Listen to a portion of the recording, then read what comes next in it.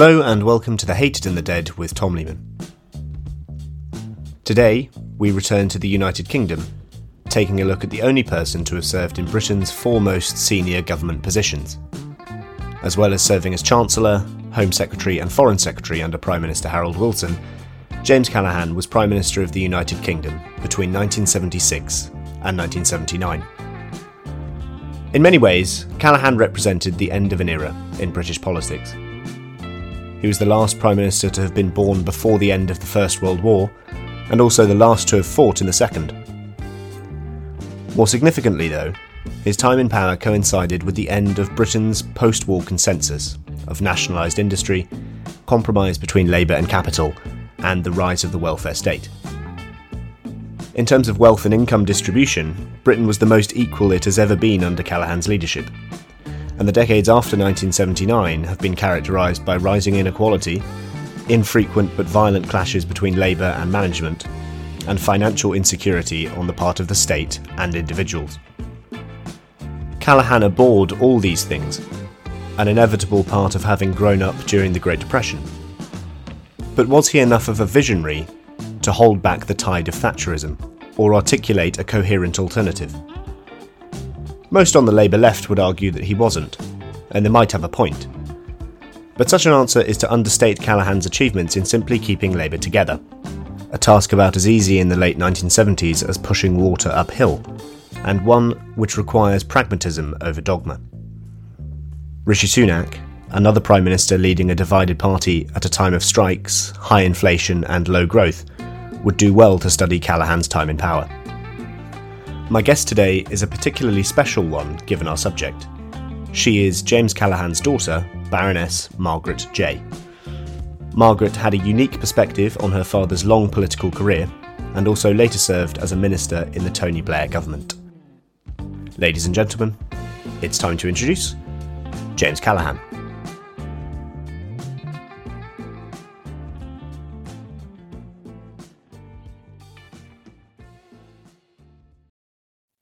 Hi Margaret, how are you? I'm fine, Tom. Thanks very much. It's rather odd to say I'm quite hot in London in June, but there we are. I suppose with one level we should be grateful. We're talking about James Callaghan today. He was the Prime Minister of the United Kingdom from 1976 until 1979. He was also your father. He was born in 1912 in Portsmouth. I think his early life was defined somewhat by the death of his father, your grandfather, James Callaghan Sr., when he was 9, which left the family, as I understand it, without an income. What was your father's early life like after that? Well, I think it was pretty miserable in the sense of not being particularly materially advantaged. The one advantage he did have was that my grandmother, Charlotte, Lottie as we always called her, was a very strong character. And she was, I think, quite formidable in the way she brought him and his sister, his elder sister, who was his only sibling, up after she was widowed. They had a pretty strict Baptist, nonconformist, church-based approach to life. And I think in her widowhood, she was very much supported by the church. And that very much influenced the way that she brought up the children. I mean, both my father and his sister went to grammar school, which was in those days not necessarily something which would have been automatic from that kind of background. And I think that educational basis combined, as I say, with my grandmother's pretty tough character and her association and involvement with the Baptist church gave them a pretty solid foundation, although it certainly wasn't one of luxury or expensive material base. Your father sat the entrance exam for Oxford in 1929 and he got in, but he couldn't afford the tuition fees to attend. That would set him apart from some of the people he was in cabinet with later on. Wilson, Healy, Barbara Castle, Tony Crosland, Roy Jenkins. I think all of them went to Oxford. What was your father's introduction into the politics of the left if it didn't come from university, which is true, I think, of most of the people I just mentioned? Where did it come from?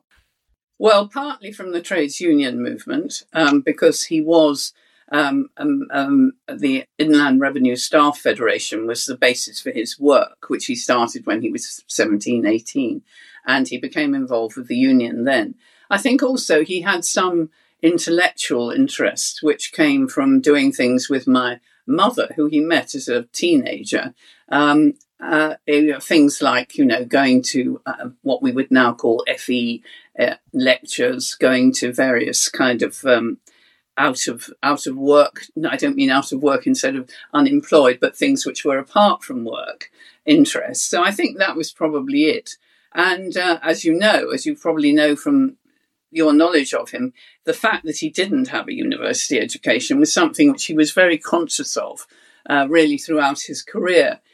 He always said in a slightly kind of joking way, given the differences they had on politics, that it was one thing which drew him to John Major, because they were the only two prime ministers of that era who had not had a university education. It also meant, I think, that he was very keen for his children to have a sort of higher education part of their lives. And he was aware of that bit of difference, considerable difference between him and some of the people you've mentioned, although I think most of them were realistic enough to say that he was, as it were, at the level when he could have had the university education. He wasn't a stupid or difficult intellectually from them in terms of his natural intelligence, but he, of course, didn't have the formal training or any of the formal higher education that they had all experienced. I can imagine how it might have harboured a certain insecurity in him, or it's certainly in some people anyway, perhaps not your father. I don't know. I think you're right. I mean, but it was a sort of intellectual insecurity, which I think he kind of got over in the end, but he always thought about it and always talked about it. As I say, I mean, John Major was not someone who was in his immediate surroundings when he was in the government or involved primarily in the House of Commons, but I do remember him saying, this was something which he shared with John Major in a positive way, I listened to your father's Desert Island Discs a few weeks ago, and it was very clear that he viewed the struggle against fascism in the 1930s very much in ideological terms. This wasn't a struggle. The Second World War, it wasn't a struggle simply against another country, against Germany. It was a struggle against an idea. And indeed, he was, I think, the last prime minister to have fought in the Second World War. Is that true, do you think? I would say so. And going back to what you asked me just before, I think some of the things which he, in a sense, got involved with through these kind of further education experiences that I was talking about, these WEA, Workers' Education Association lectures that he went to, that was where the intellectual base, if you want to call it, of that sort of anti-fascism position probably was reinforced. But certainly, on things like the Spanish Civil War and so on, I think he was particularly concerned about, as you called it, the ideological struggle rather than simply the sort of military fights between different nations. He was a member of the Labour Party, and he was elected as a Member of Parliament in Labour's 45 landslide, which brought Labour to power, its first majority government. He had quite an astonishing rise through the Labour ranks, and a lot of people have attributed this to his having been a representative of the trade union movement. It might sound like a slightly obvious thing to point out, but can you explain why being so close to the trade unions was so important to Labour at the time? The party's links to the unions now are not quite what they were then, so it might be good to contextualise that. Well, they're certainly not. But of course, if you look at the history of the 30s, and as you've mentioned, not just the struggle against fascism, but the struggle for decent living standards within the United Kingdom, and, the whole work of Lord Beveridge and the Beveridge Report during the war, the introduction of the welfare state as we've known it for now 80 years, was something which was very much driven partly by the connections with the trades unions, because they were enormously successful and powerful in terms of their membership, the types of industry that most people in this country then worked in were ones in which trades union membership was extremely important. And so even though my father was involved with what we call a white-collar union, the Inland Revenue Staff Federation, he identified quite closely with the aims and ambitions of those who were more directly representative of industrial labour, as so much of the country was. So I think that's important. I should also say, because you said he rose through the Labour Party, that he was always something which today is not nearly so much, I think, valued within politics and the higher reaches of politics. He was always a very good House of Commons man. And so, immediately he came into the House of Commons. I think people at the top of the party then, the people like Attlee and Morrison and so forth, Hugh Dalton, did recognise his capacity, surprising, again, given, as we've said, he wasn't an Oxford Union Debating Society graduate or anything, that he did have a capacity to move pretty easily within the House of Commons, to speak well, and not to have the kind of inhibitions about it that some people with his educational background and so on, you might have thought he would have. Yeah, I think it possibly does him a disservice simply to attribute his success in politics as being him being the representative of the unions. I think there was considerable skill beyond that. Labour lost power in 1951, but your dad's political career kept flourishing. He was in the shadow cabinet every year that Labour was in opposition in the 50s and 60s. He actually ran for the leadership of the party in 1963. This was the time when you were a teenager, Margaret. What's your first memory of James Callaghan, the politician, rather than James Callaghan, your father?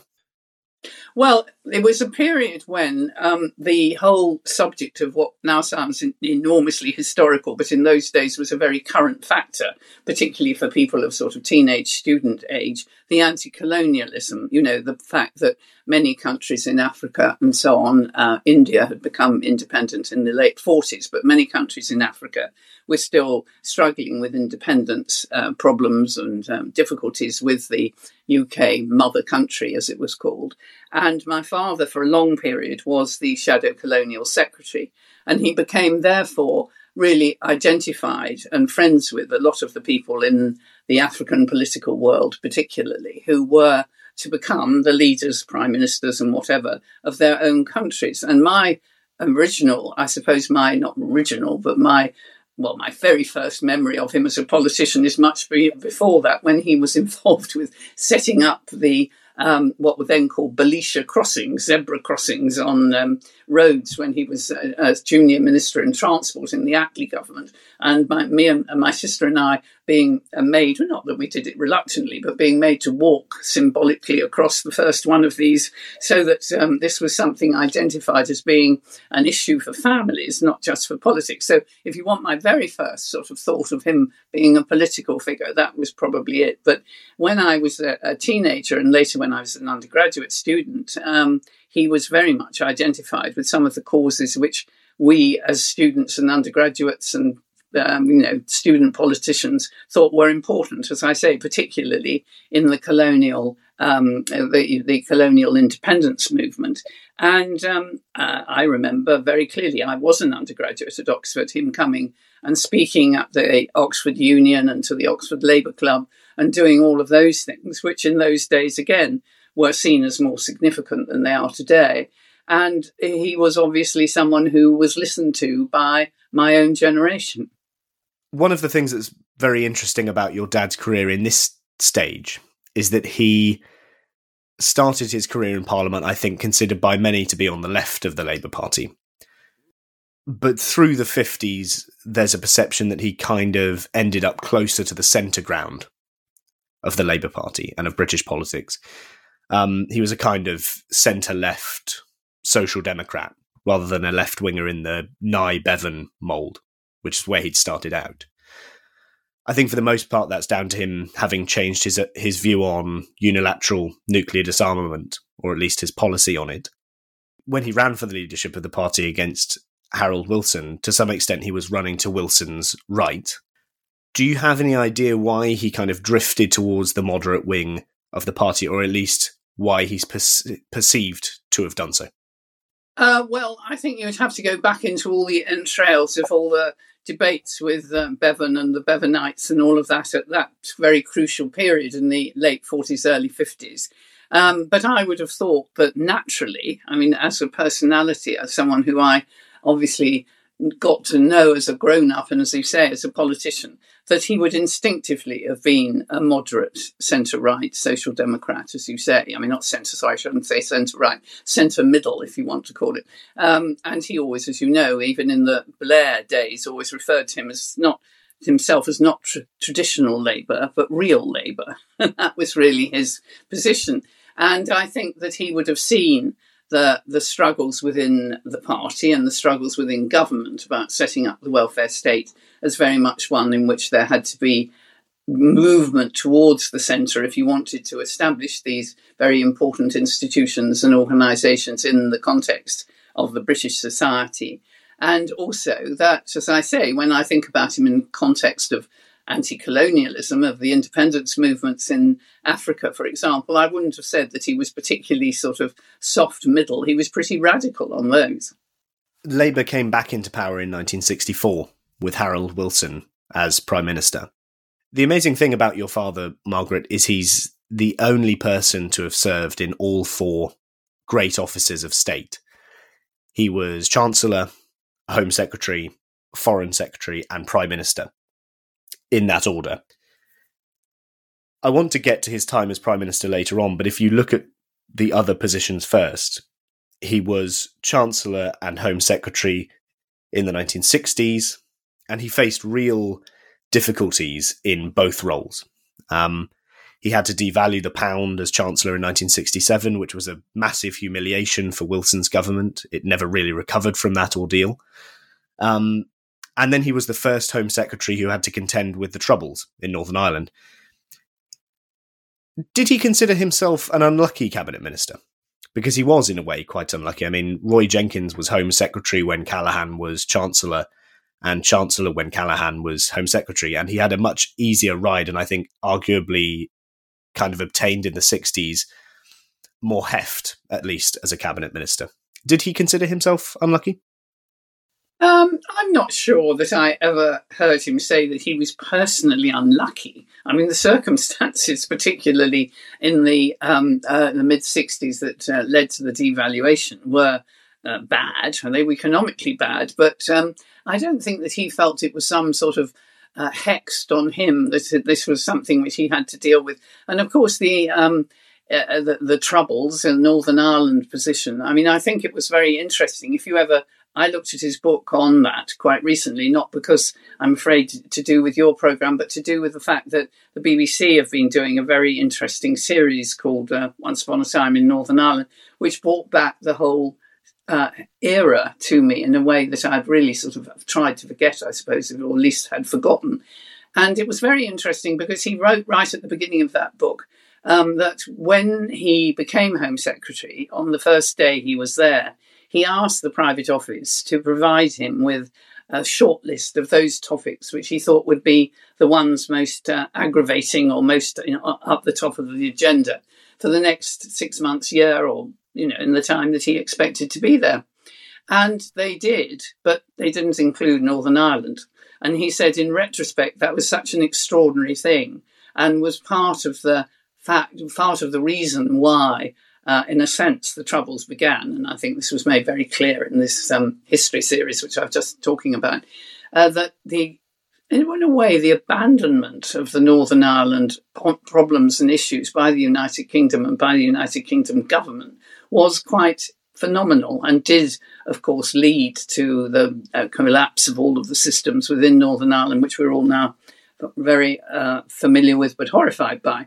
And, he said that not only did they not even put Northern Ireland on the list of topics which might come up, when he subsequently investigated who in the Home Office was dealing with this, it was a very small and insignificant team. Now, that again was something which was, in a sense, historically problematic, but was not something which he felt personally his bad luck. I mean, that was just something which happened to have happened, and with all of the possible outcomes which we now are very familiar with.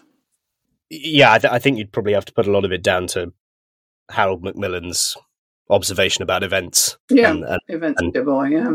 Yeah. I wanted to ask you something else. I mean, Labour today is a party that's still social democratic in its economic outlook, but it's a party that today is socially liberal. It's kind of on the liberal cosmopolitan left on social issues. Your father was clearly quite economically left-wing in his outlook. Looking through some of the positions he took in the 60s, I don't necessarily get the position he was very liberal. You mean on social policy? I mean on things, for example, like, I don't know, what do we want to identify? Well, I think the one I would identify was his attitude on drug policy. He introduced quite tough sentencing laws on cannabis and other drugs when he was Home Secretary. There's actually a very interesting, I was reading last night, Richard Crosman, who was a Labour MP at the time, his diaries, when he was talking about the debates that the Labour cabinet was having on drug policy in the late 60s, he remarked that all of the Labour cabinet ministers who'd gone to university were in favour of a more lax approach to cannabis, and all of the ones who hadn't been to university, including your father, were in favour of tougher sentencing laws. There were also other things. He was pretty hostile to Britain joining the common market in the 60s. Yeah, I don't think that was a liberal social position, was it, or anti-liberal social position? No, I mean, I think you're right, in a sense, to characterise his sort of position on social policy as being much more of coming from his background. But of course, I mean, you say that the Labour Party is now absolutely liberal on all these things. I don't know that you would necessarily find that position if you looked at some of the local parties in the Midlands, in the north of England, in the south of England. That's very much still is the kind of what you might call the intellectual wing of the Labour Party, which, as you rightly say, has been quite dominant. Not always, but has been quite dominant in quite a lot of the recent past. But in those days, I think it was what his position was in a sense much more reflective of the mainstream of the country than it would be today. I mean, if you can stand it, I'll just quote you a little bit from his biography by Kenneth Morgan. You may think this is grandiose because it's quoting Ralph Waldo Emerson about Abraham Lincoln, but he says of Abraham Lincoln, and Morgan says it's the same of my dad. He is the true history of the American people in his time. Much the same Ken Morgan says, could be said of James Callaghan as a representative in the history of the British people for most of the second half of the 20th century. And I think that's a very good summary. I mean, he wasn't out on the front line of the intellectual development for all the reasons which we've mentioned. But it was, in a sense, much more reflective of mainstream attitudes than we might think today. Well, that's why I kind of wanted to bring it up, because Labour's front bench now, you probably wouldn't get any Labour cabinet minister today advocating positions that are on social issues, kind of socially conservative. The establishment of the Labour Party is very socially liberal, and it does, I think, reflect how the Labour Party has changed, or at least how the leadership of the party has changed on those issues. If we look at the ordeal and the issues that your father had to confront when he was a cabinet minister in the 60s, I think other politicians might have decided they were too difficult to carry on with, and they might have thrown the towel in at a certain point. What was it about your father that meant he didn't do that? Well, do you mean you think he might have resigned completely after devaluation or whatever it may be? Yeah, possibly. Well, it's not an easy job being a cabinet minister. Emotionally, it's a tough job. What do you think it was about him that gave him the kind of gumption to carry on? Well, I think he was a strong character. I mean, the historians and certainly the immediate commentary after he left office was that he had been very weak about the whole period at the end of his term of office as Prime Minister. But I think he was a tough character, and he had this sense, that he wanted to. He always said, the Labour Party had been his university and his life, and he did genuinely want to see that it carried on in a prominent position. And of course, to do that, given where he was when he became cabinet minister, remained. He never sort of, I don't think, ever felt, well, like some current figures, maybe I'll give it up and go back to well-paid journalism, or maybe I'll go off and live in New South Wales, or like as some other members of the party did, go abroad. I don't think that was ever his sort of driving force. His driving force was always, the Labour Party is where my life and career is, and I will stay with it. The term that springs to mind for me often with him is that he was very calm, I think. I've watched a lot of interviews of him, and he was quite an unflappable interviewee. I've never seen him snap at an interviewer or lose his rag or lose his place. And it sounds like quite an odd observation, but he smiled through interviews, even when they weren't going very well. Everybody obviously has a kind of public persona, a face they put on. How close were his public and private personas? Well, I think he was very conscious of what he felt was an important need to stay calm and to appear pleasant and to appear, in later years, avuncular. It was often said avuncular. But I'm sure if you read, as I've done, and I know from my personal experience, that in private he was quite, easily irritated. I mean, I wouldn't say ruffled, because ruffled would mean that he sort of wasn't sure of his position, but easily irritated. And I think a lot of the people who worked with him, you read observations from people in the staff at Downing Street or the memoirs of fellow ministers or whatever it is, and they sometimes use the word, which is, I think, is probably quite appropriate, about how he could be quite tetchy. It's a funny word, but I think it sort of expresses, the fact that impatient, tetchy, I don't know exactly what it is, but certainly not sort of just a kind of laid back, sit back in the chair, smile at everyone and just get on with life sort of person at all. But that was partly, of course, because he always wanted things to be different. He wanted to change. He wanted this to be different or that to be different. Or in private life, he wanted it to be the same. He wanted lunch to be at 1:00. And if lunch wasn't at 1:00, then it was a bit of an irritation. So I think that I don't think the sort of calm, smiling persona, the kind of now, Robin, what are you talking about sort of things. So you see the interviews with Robin Day, for example, a very tough interviewer of that generation. I think he had good relations with those people, and he regarded that as important. He did have good relations with people who were in the media and people who were in positions where they could irritate him if they want to, and they certainly did sometimes. But he hardly ever allowed that to show in the public arena. I mean, I think you'd probably describe most prime ministers being tetchy in a way. I don't think it's a strange characteristic for a politician to hold. I think the people who get to that sort of level kind of have to be tetchy in a way. It depends what you think the word means. I think to members of your staff, it probably means a different thing than it does to your family or to people who, are your equals or at least your cabinet colleagues. I think what we've uncovered so far is somebody who was kind of a living representative of not only the Labour Party, but of Labour voters.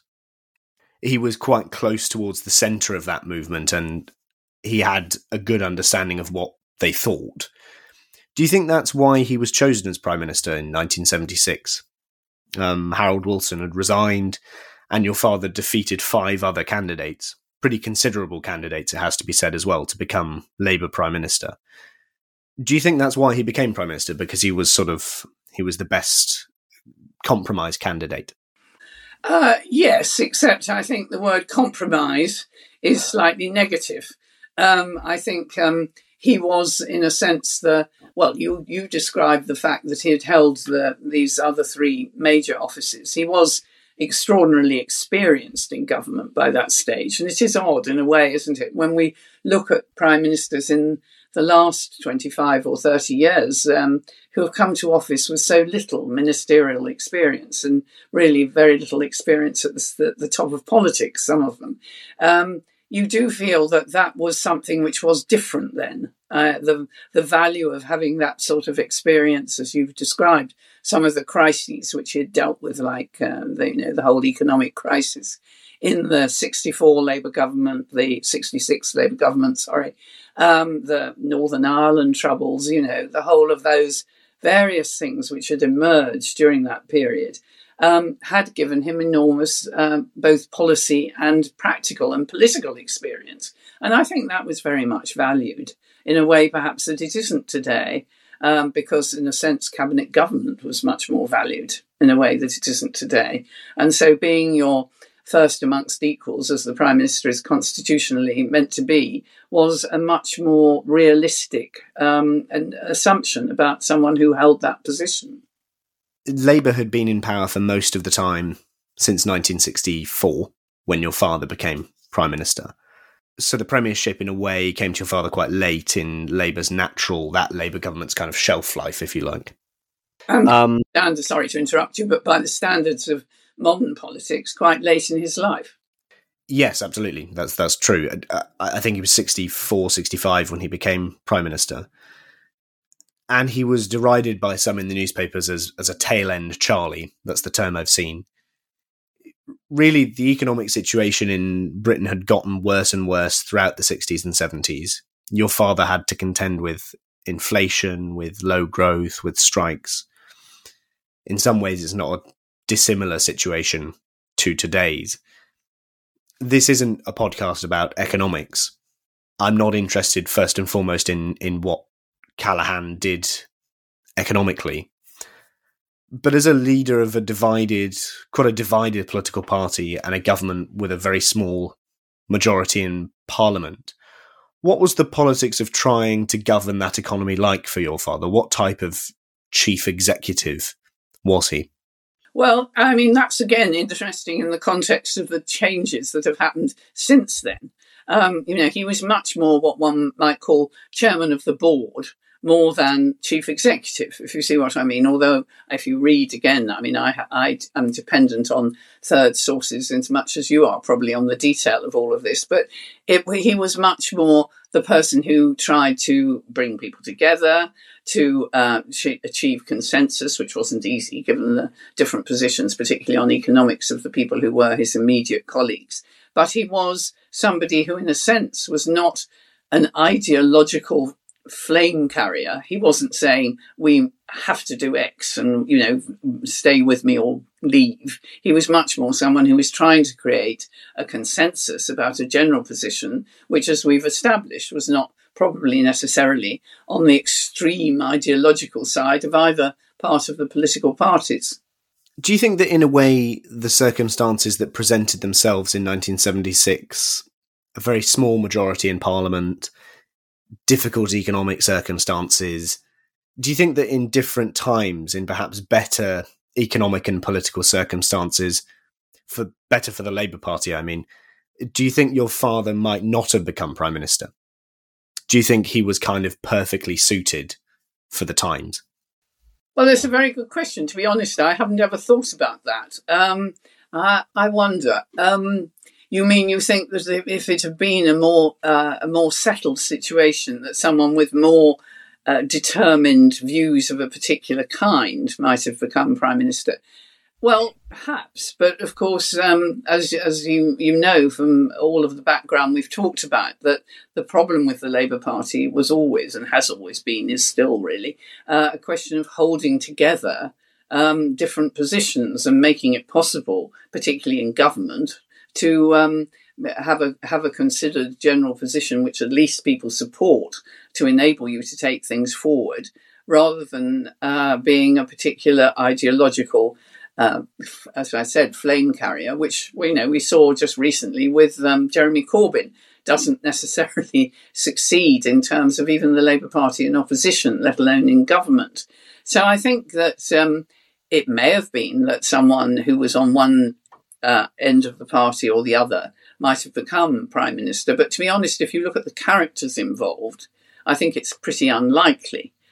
Because I think that because of their particular individual characteristics, they probably wouldn't have had general support or enough support to form a majority. Yeah, I think Jenkins was probably too liberal, Crosland probably as well. Dennis Healey was probably seen as being too right-wing, and Michael Foot perhaps seen as being too left-wing. And certainly Tony Benn, you see, who had aspirations, would certainly have been far too far out on the wing to enable any kind of consensus to be achieved. Your father had a very difficult time dealing with the trade unions as Prime Minister. Britain lost an extraordinary number of working days to strikes under his premiership. Now, that was a problem that he inherited. It wasn't a problem that he caused. But given how close to the unions he had been, was he dismayed by how difficult the unions ended up being for him? Oh, I think absolutely, yes. I think dismayed is probably too weak a word. I think he was deeply depressed and saddened by it. I mean, as you know, he said after he left office, I let down the country. And I think why he felt he had used that expression, although I think in later years he probably reconsidered it, but I think he felt that was because the people who he regarded genuinely as collaborators, brothers, people who he had strong personal relationships with, as well as good working relationships, had frankly, he had been unable to maintain those relationships. And indeed, the trade union leaders, some of them, had been unable to lead their trades unions in a way which had been thought to be possible. I mean, all of the things which we now regard as completely obsolete, like the prices and incomes policy and concordats and, agreed wage arrangements with the government and the trades unions, were things which had been negotiated with the government, not necessarily his government, but in that period of Labour government. And they fell apart, partly because of circumstances which were, as you said, much worse economically than they had been earlier, but also partly because some of the trades union leaders simply didn't lead or led in the wrong direction or were differently persuaded from their previous colleagues. And the concordat between the Labour government and the Labour unions just broke down. And I think he found that very distressing. Do you think he was possibly too close to the unions to be able to resolve the problems that some unions and strikes presented? I mean, it perhaps is a slightly superficial example, but if two people are having a fight, if a couple are having a fight, it's the sort of first rule of mediation, of couples mediation, that a friend of theirs doesn't act as the mediator. Yeah. Well, that's a good point. But of course, I mean, my dad wasn't the Chancellor. He wasn't the person personally in charge of prices and incomes policy, which was the nub of the various crises which occurred during that period. Well, I suppose you could posit that. I agree with your point about personal mediation. But on the other hand, if you can imagine somebody who was not close to them in any sort of personal sense, couldn't pick up the phone, as I know that he did, in the late hours of the evening, or get them round for breakfast in the early hours of the morning, because they didn't have that personal contact with them, I think it would have been even more difficult. I think the difficulty was, as I said just now, that there was a formal breakdown of the formal agreements that had supposed to have been set up by the government, which may have been partly the government's cack-handedness, but it was very much driven by the economic circumstances getting worse and worse. And as I said before, by the trades union leaders not necessarily being able to deliver their members. I mean, the thing that is seen to have lost him the general election in 1979 to Margaret Thatcher's Conservatives is the winter of discontent. This particular choke point of strikes over the winter of 78-79. His premiership was only 3 years long. This is what's very interesting, because if you look at his career as a whole, his time as Prime Minister was very short. But also, if you look at his time as a politician, it's difficult to kind of tie his career together. He started out on the left, he came to the centre, he started out as the representative of the trade unions, but had a very difficult time dealing with them as Prime Minister. He changed his position on the common market. He was a very pragmatic left-winger. But do you think he had a kind of grand vision or an end game? If he'd won in 1979, what do you think he'd have tried to do? Because I see tactical brilliance with him, getting the government through the latest tight squeeze in Parliament or in economic terms. I'm not sure I see a longer term vision. Many would say, to the extent that he had a legacy at all, it was to sort of preempt Thatcherism with budget cuts and things like that. What do you see as his vision? Well, first of all, let me just say and remind you and the people who are listening to this that, of course, although he lost the 79 election, he was always much further ahead on the personal polls than Margaret Thatcher, even during this very bad period of, as you said, the winter of discontent, as it was called, and this economic and industrial strife. He was always seen as the person who people would have preferred to be Prime Minister. So that's an interesting phenomenon, I think, because that does say that it was about Labour Party politics, trade union policy, trade union over, what should we call it, over mighty barons of trade unions, whatever you want to call it. That did really cause the defeat in that way. I would say that his vision was not one of some grand strategic sort of outcome, but was of what we now call the post-war consensus, the sort of consensus of the welfare state, of the gradual improvement in living standards. He was, as you probably know, very keen to improve educational standards and made some very important interventions on educational policy. He was concerned about our position in the world as Britain, and had again very important and, I think, successful relations with a number of foreign governments who, in a sense, respected Britain for their positions in a way which would certainly, I'm sad to say, not be true today. So I think it was not something in which, again, as I said much earlier, we could attach some great ideological flame to, but it was a very responsible position about economic prosperity which was enjoyed by the whole population, about egalitarianism, particularly in the social policy area, not adventurous social policy, but egalitarianism, good education, a very, very important factor in all of his thinking and all of his work, I think. And also, as I say, keeping Britain in its position on the world stage, which was, punching above our weight for a very long time, certainly post-Suez in terms of our military and other capabilities, but having the influence and the position that we had in the world, which I'm afraid we have now, frankly, lost. I mean, we didn't necessarily lose it in the immediate period following my father's premiership, but we've certainly lost it now. And I think if he were alive today, that would be the thing which most distressed him. It's very difficult, I think, to separate how slim his majority was in the Commons from a lot of the kind of triangulation that he had to do in terms of politics. I do get the impression he was a very sensible politician and quite a grounded one. The Labour Party was out of power for 18 years after the general election in 1979. Labour has a tendency to kind of string up its leaders after they leave office. Many Labour leaders are now hate figures in the party to some faction or other. Your father is very interesting because he's, I'd say, where people like Blair have become hated, people like Corbyn have become hated, Ramsay MacDonald, if you want to go further back. I would say there's a kind of ambivalence to your father and also to Harold Wilson as well.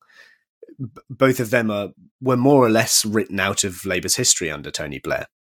How did he feel about that? And how did he feel about what Labour became? Well, I think on your first point, I mean, one of the things which was useful and interesting as far as the perception of him and his career was concerned was that he had a long post-prime ministership career.